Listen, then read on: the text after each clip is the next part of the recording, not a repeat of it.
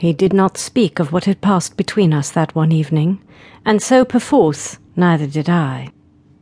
From time to time I caught Sa watching me with troubled eyes, and from that I guessed she was not quite as indifferent to the situation as she pretended to be.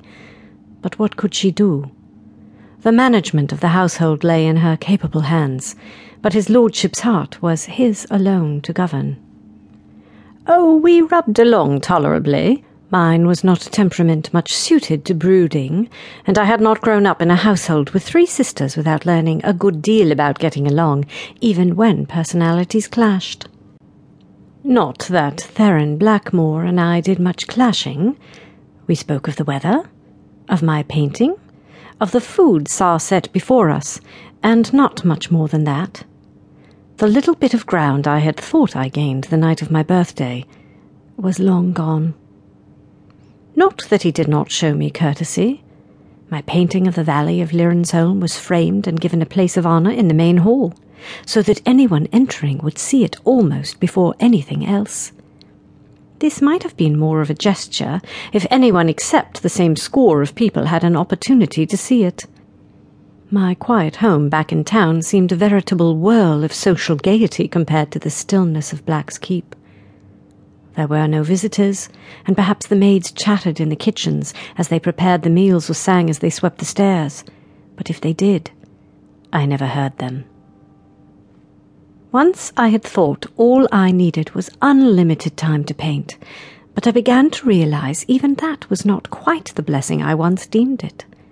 My parents had not possessed the resources to have us taught the harp or lute, and I had no voice for singing, so I could not use music to fill up some of the empty hours. Sa brought me embroidery silks, an elegant carved standing frame, and some fabric. I used that to while away the afternoons, even though I still disliked embroidery, and even though I couldn't help wondering whence came that frame, and whether it had belonged to one of Theron's erstwhile brides.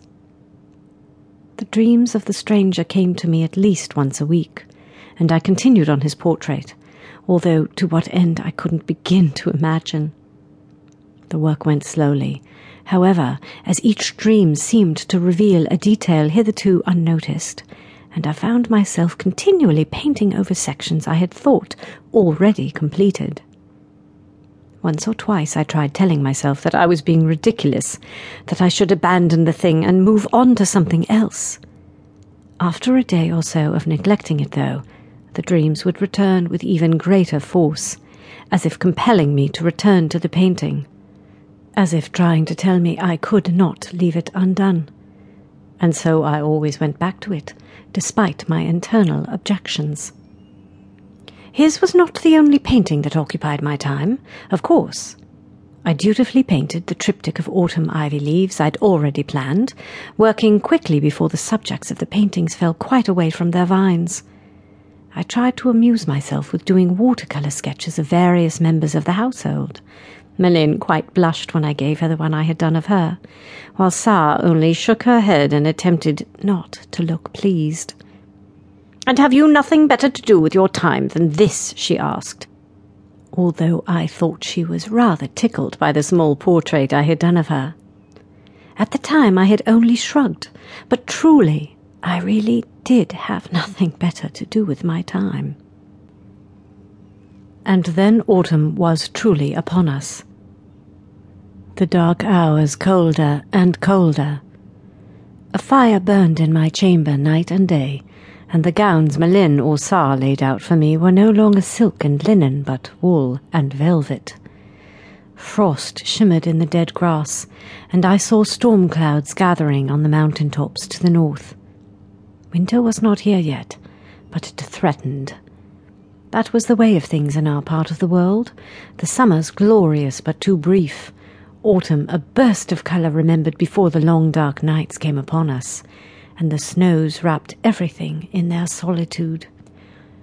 A fire was lit in the great dining chamber where Theron and I took our evening meals, although it did not seem to help all that much, being situated at the far end of the room from the dining table. I wished I had the courage to wear a cloak to dinner, but the one time I had mentioned it, Sar gave me such a scandalized look that I promptly abandoned the notion.